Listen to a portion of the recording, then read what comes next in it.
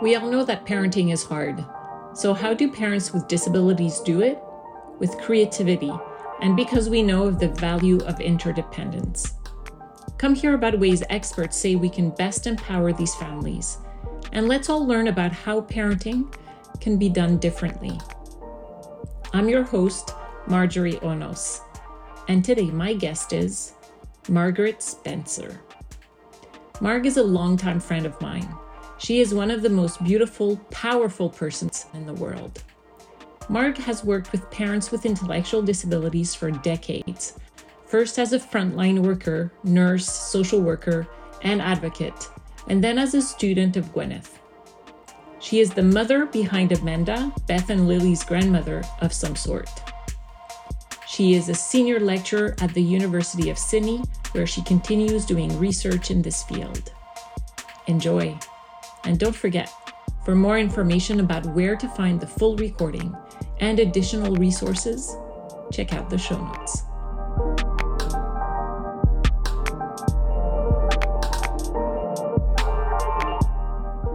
If there was one memory that I could say of my friend Margaret, well, actually, there's not one. There's just so many. I can't sort of go into that, but I could say that Margaret has been certainly one of my most incredible friends through the last 25 years or so that we've known each other. She's been my cheerleader. She's been, my go-to person when I have questions, when I want to feel inspired, when I need a problem to solve, and when I need problem, not in personal life, but also in professional life.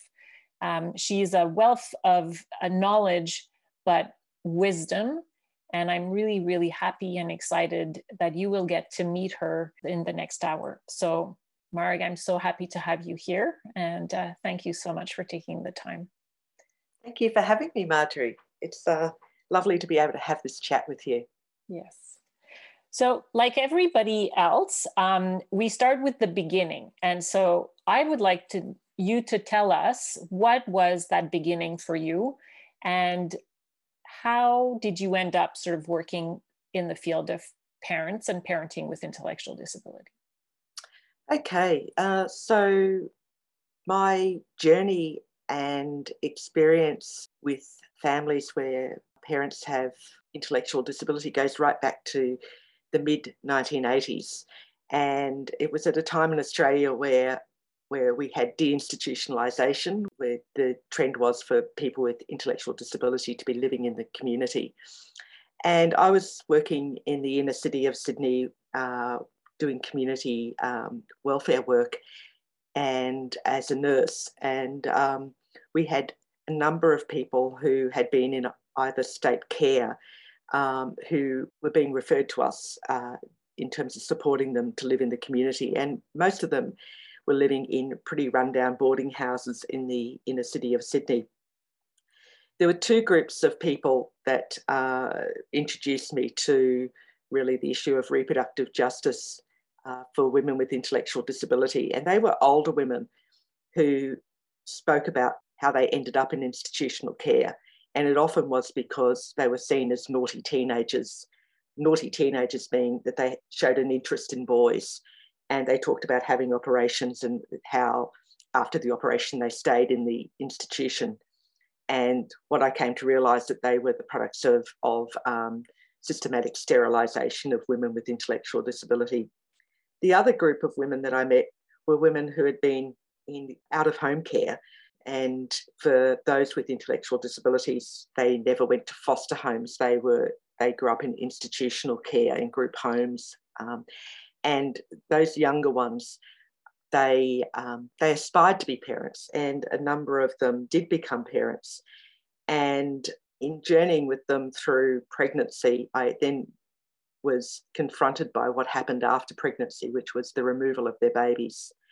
There was one case that particularly stood out to me in terms of the injustice of the situation, and it was a woman by the name of Agnes, and she had two children, and in fact her first daughter was about 7 years old, and they were a team, and she had managed to rear her daughter quite well up until that point.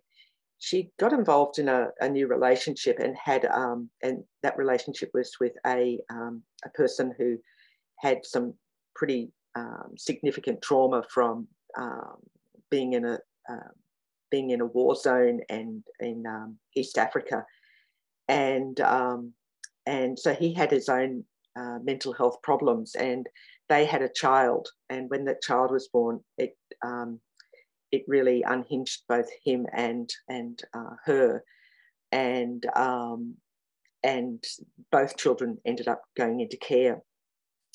And I remember being with her at the court when final orders were being made, when it was decided that her children would stay in permanent care.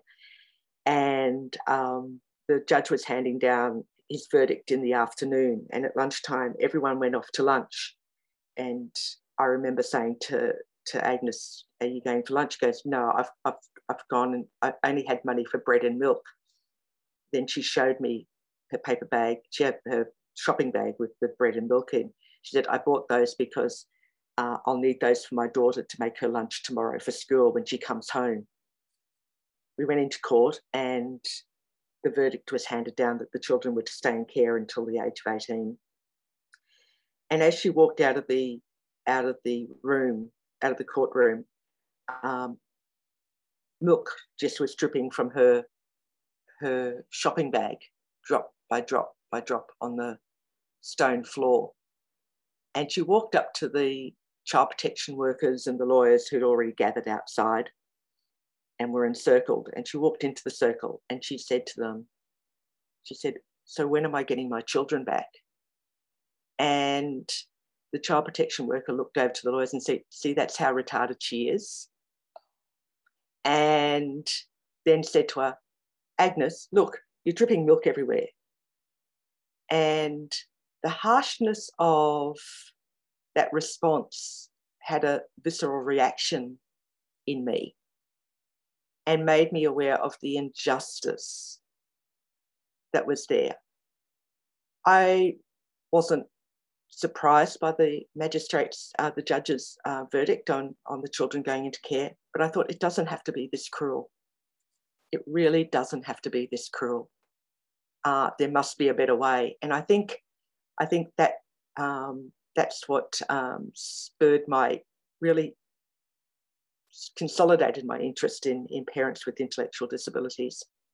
Only recently, in the last few weeks, I was in court again, and ironically, I was in the same situation where it was a lunch break and the parents were outside. It was a very wet and rainy day, and where the court is a long way away from any fast food takeouts, and the main takeout places are there for the lawyers and the professionals, so they're a little bit more expensive. And it was raining quite heavily outside, and the parents were still sitting inside, and everyone was going off to lunch.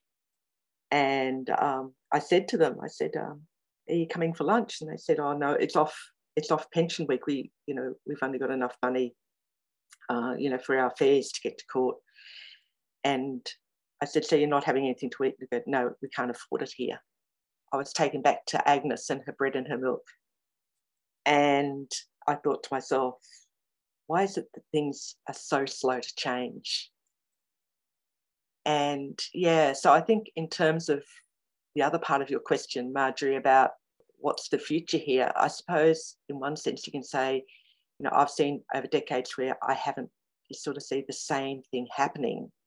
But I think it comes back to the same issue of our lack of awareness, our lack of recognition of persons with intellectual disabilities as persons and as people with feelings and with people with aspirations and as sexual beings, and our unwillingness to countenance that and to support that. Recently, I've also been finishing off a chapter at the moment. It's not one of the articles that I've given you, but it relates to that. And just, the idea of going back and looking at the history of eugenics. And when you sort of look at the people that the eugenicists were most concerned about were people who they described as the underclasses of society. So eugenicism really had a moral overtone. And, the feeble-minded that they talked about, sort of in the 1920s, and, the famous, court case of Buck versus Bell, where, Justice Wendell said, 3 decades of imbeciles is enough. I think that remains today, that there is an element of, this is of control of those that are excluded from society. So I think, this seeing of this issue as a justice issue for me is the way that we need to look at it, not about fixing these families up, but about fixing ourselves up as a society in how we treat our most vulnerable, how much we're willing to give a leg up and support to people, how much we're willing to do that.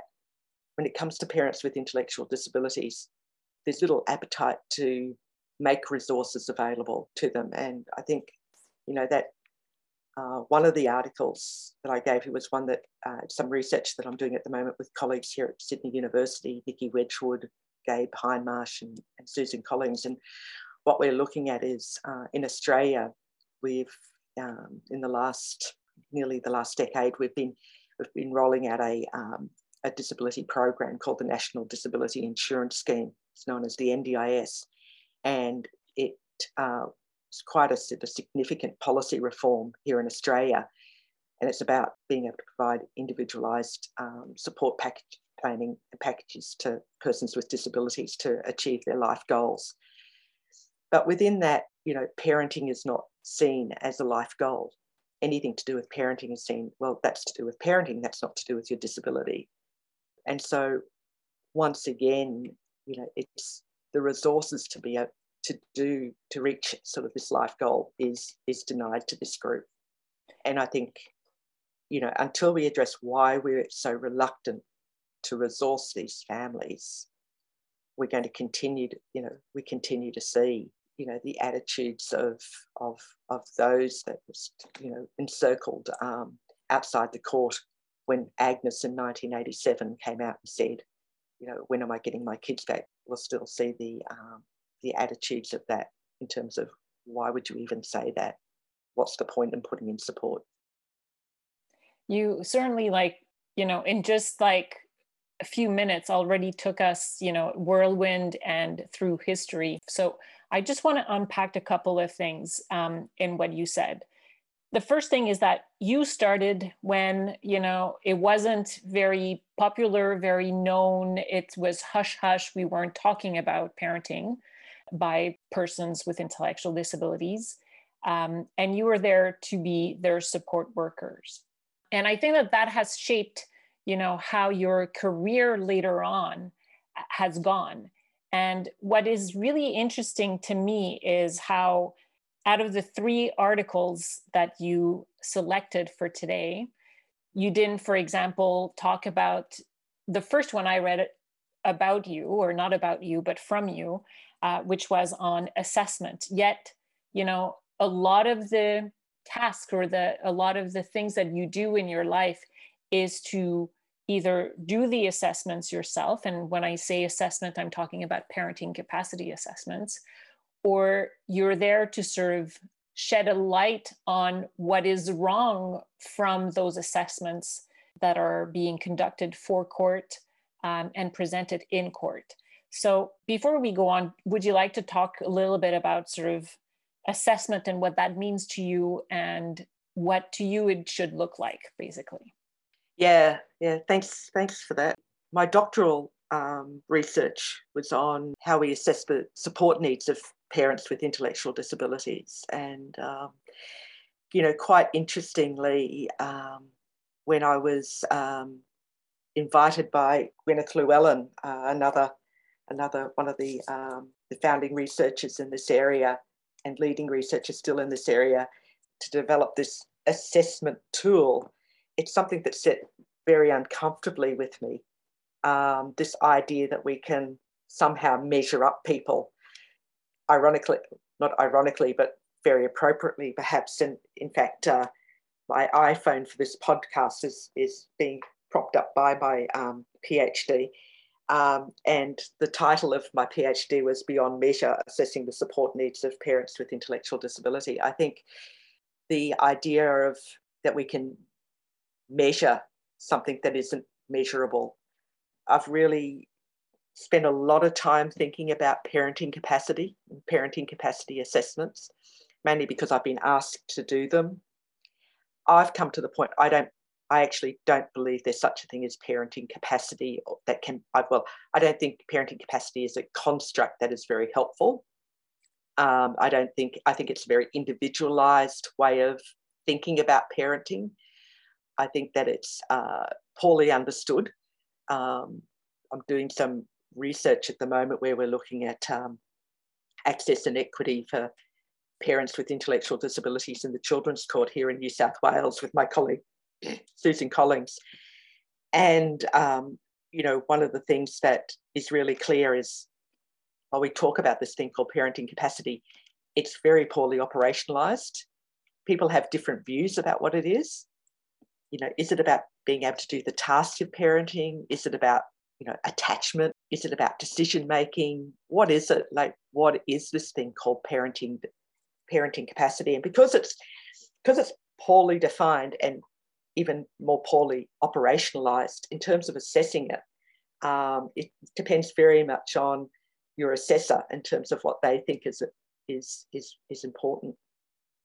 But what I've found in terms of all the years that I've worked with parents with intellectual disabilities is, the question is not, their capacity is very much tied to the support that they receive.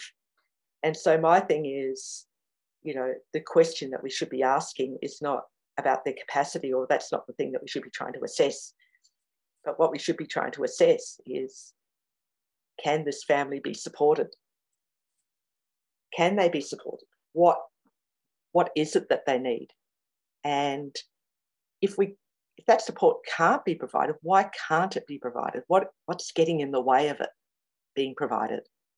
So for me, I think we need to change how we actually think about assessment of parents in general, really. But I suppose my focus is parents with intellectual disability, because I think for parents with intellectual disability, the linchpin, the thing that makes or breaks them as a family being able to stay together, is the resources that they have at their disposal and how they can utilise those.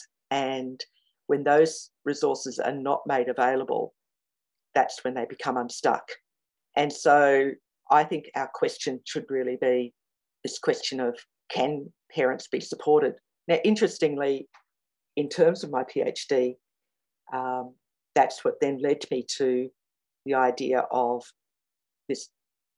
well, then how do we assess support needs? And what became really clear to me in my research was that working out what's needed has to be a collaborative effort. It needs to be something that we talk a lot today about co-design, but we need to go on a journey with parents in terms of understanding what the support is that they need, and they need to come on that journey with us. It's a journey that we do together. And so I think for me, it's really about, how do you discern what support's going to work for this particular family, with this particular child, in this particular context? And the way that you discern that is in a collaborative way with the parents. So it's about being able to walk parents through that and walk through with parents to make decisions. And that's where that was the end product then of my research, was to develop the Understanding and Planning Support Guide, which was really it's really about supported decision making. What I found quite amazing when we piloted that program, and recently it's been piloted, translated and used in Sweden. And the thing that I found sort of most exciting in that was, once parents knew what they needed, how motivated they were to follow through, and the change that you saw.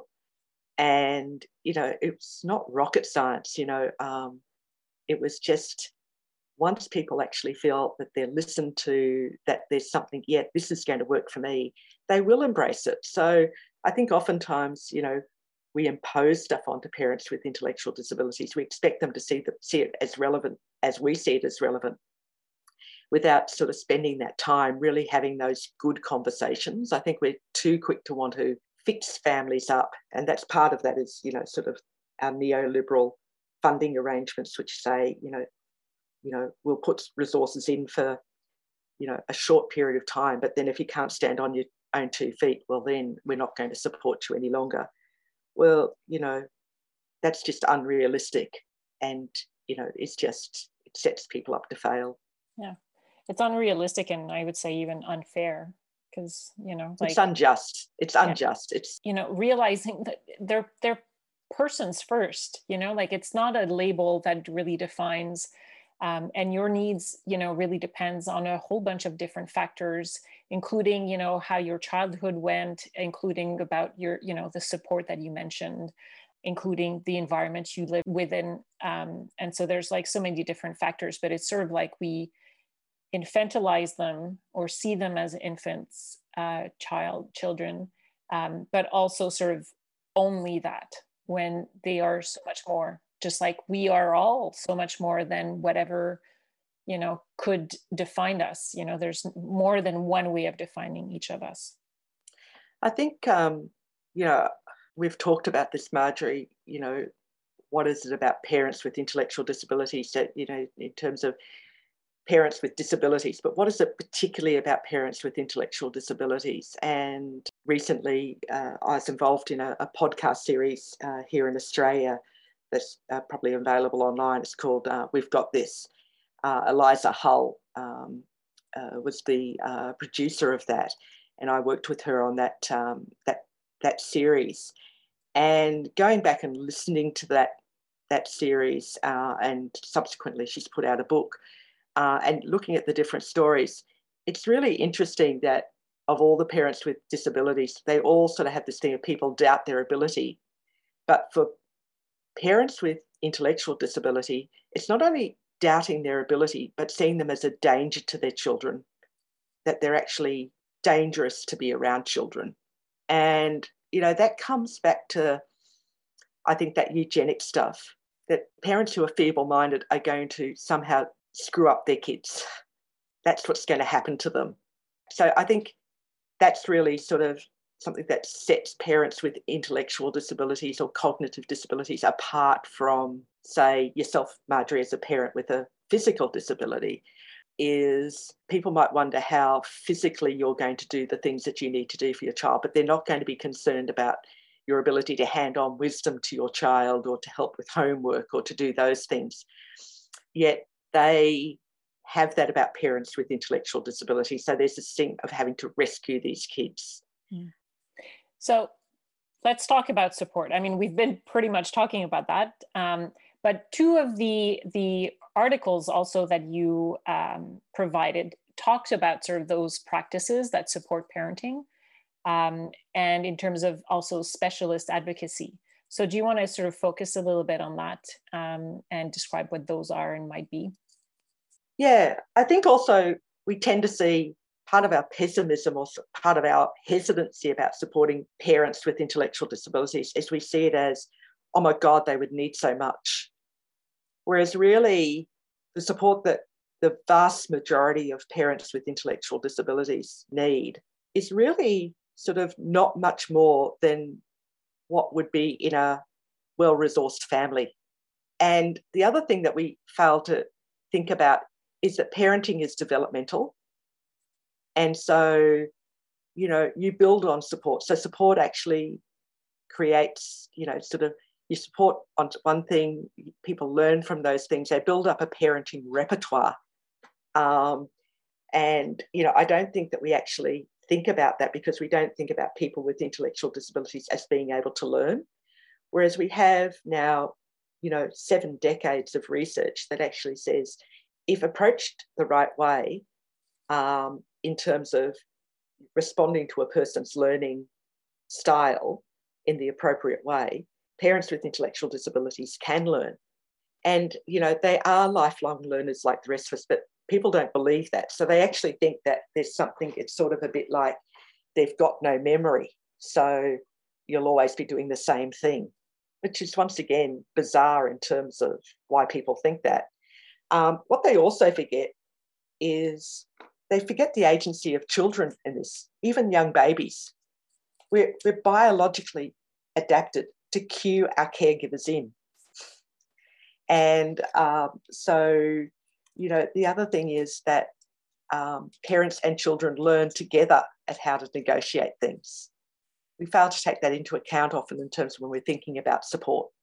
We also tend to think about support only in terms of what we as paid workers can provide. And we see it in terms of dollar terms rather than, and in terms of like sort of things that formal services provide. Whereas I think for the families that I've known that have succeeded, it's really about giving them the opportunities to build circles of support around themselves, and for workers to be sort of looking out for opportunities to enable that community participation and to allow those things that happen in every family's life, which is, sort of to develop, sort of communities of support and be part of communities of support. We tend to think about the parents in terms of, just us and the service and the task. I think also, one of the things is people often say parents with intellectual disabilities are not good at learning, or they can't learn. And my argument is we're not good at teaching them. I've worked with persons with cognitive disabilities for over 40 years, and they surprise me in what they know and can learn and how they go about learning. I think that's the thing that I find so exciting about working in this sphere is they never fail to surprise me, particularly when they're motivated with something and understand the importance of something, how ingenious they are at getting around their cognitive differences and how they make do. And I think as workers, we fail to see that. I think as workers, as I say, we've got it's like we've got one tune and we don't know how to, we've got one teaching tune and that's all we play, rather than sort of thinking about how we can actually improvise and adapt our tune, our educational tunes around parenting. So I would say, a lot of it has to do with that that by and large, we're not good at adapting and improvising our educational methods in parenting.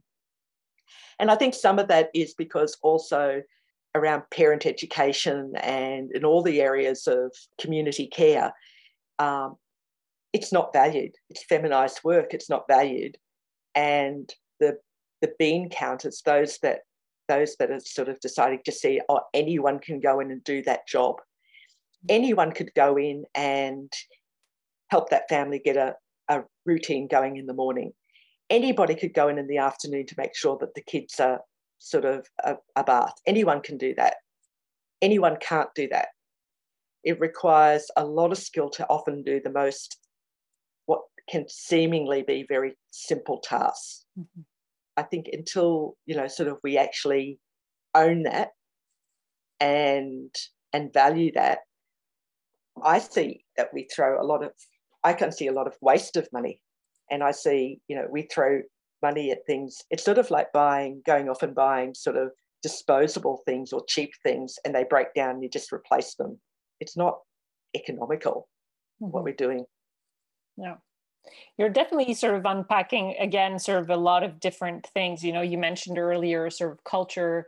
You touched upon sort of this concept of ableism and how we sort of view parenting and how we define it, and also how we define sort of support, and mentioning sort of how we see support as being this, formal thing that must exist, a contract between two people, when support exists in many different ways. Yeah, we see it we often treat it as a transactional thing. Yeah. Support is transactional, whereas support is relational.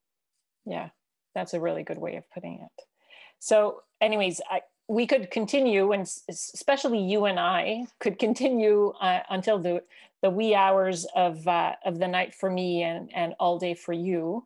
But I'm just going to change gear a little bit and sort of focus more in terms of the future.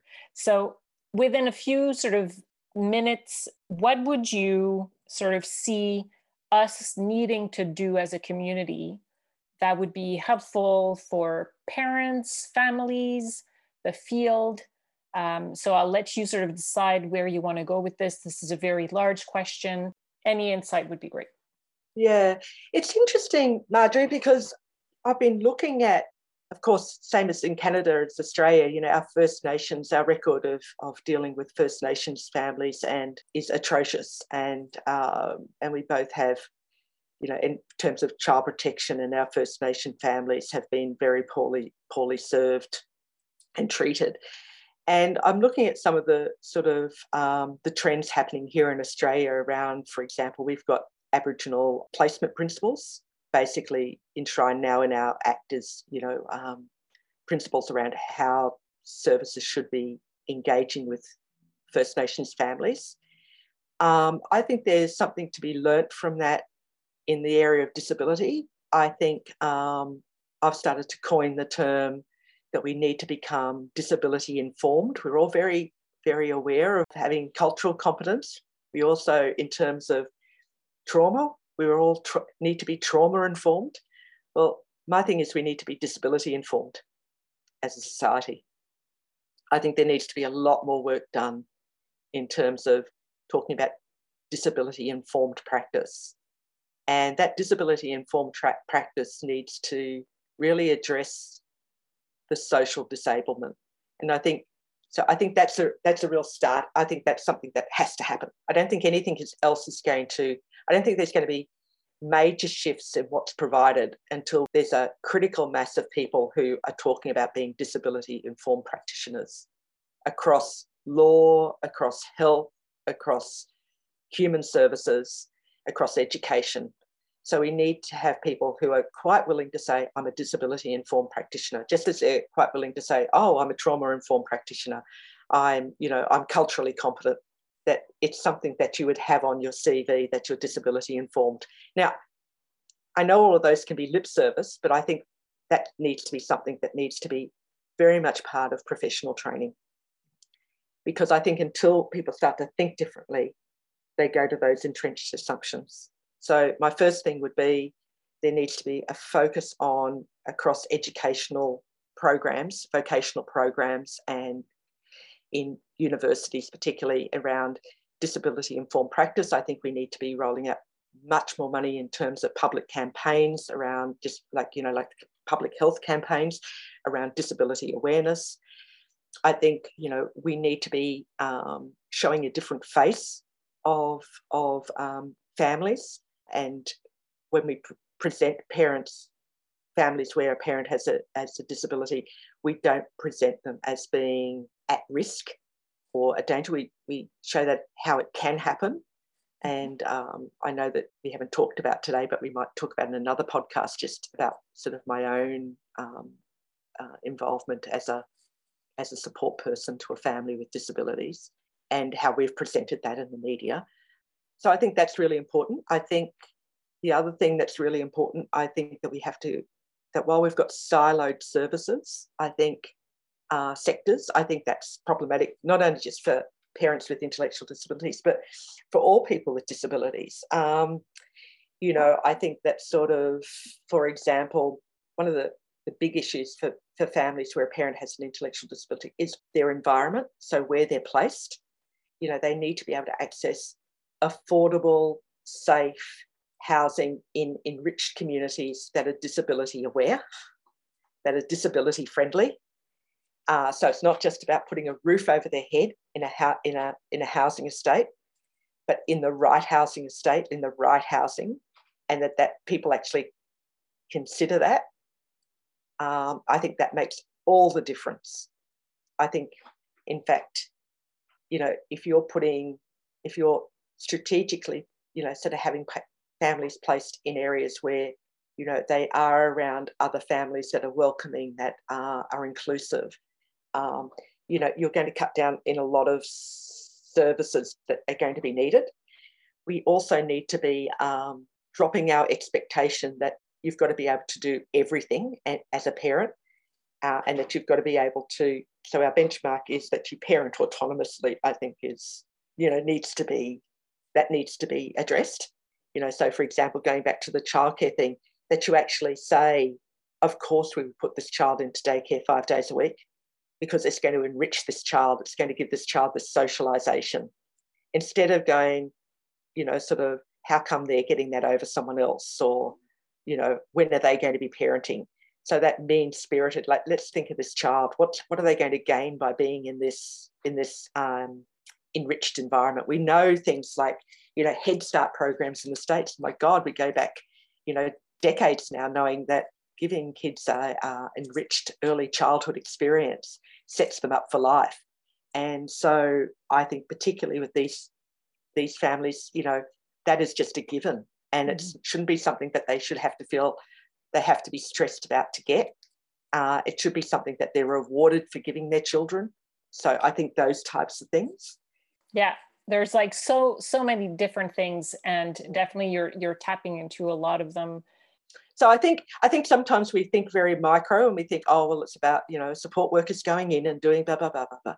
But, it's about you enrich the environment, you provide those opportunities, and trust that the vast majority of parents with intellectual disability will run with that, and they will do well with that. Of course, there's going to be some that don't, but there's some that's not got to do with intellectual disability.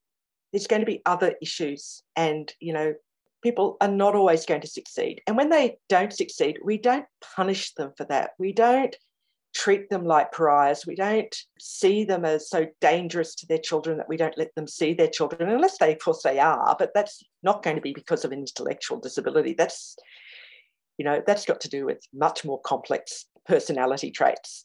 So my thing is, as I said, it's about taking a capabilities approach, and also just at the end of the day, being a bit kind. Yeah. Oh my God, just being a bit kind.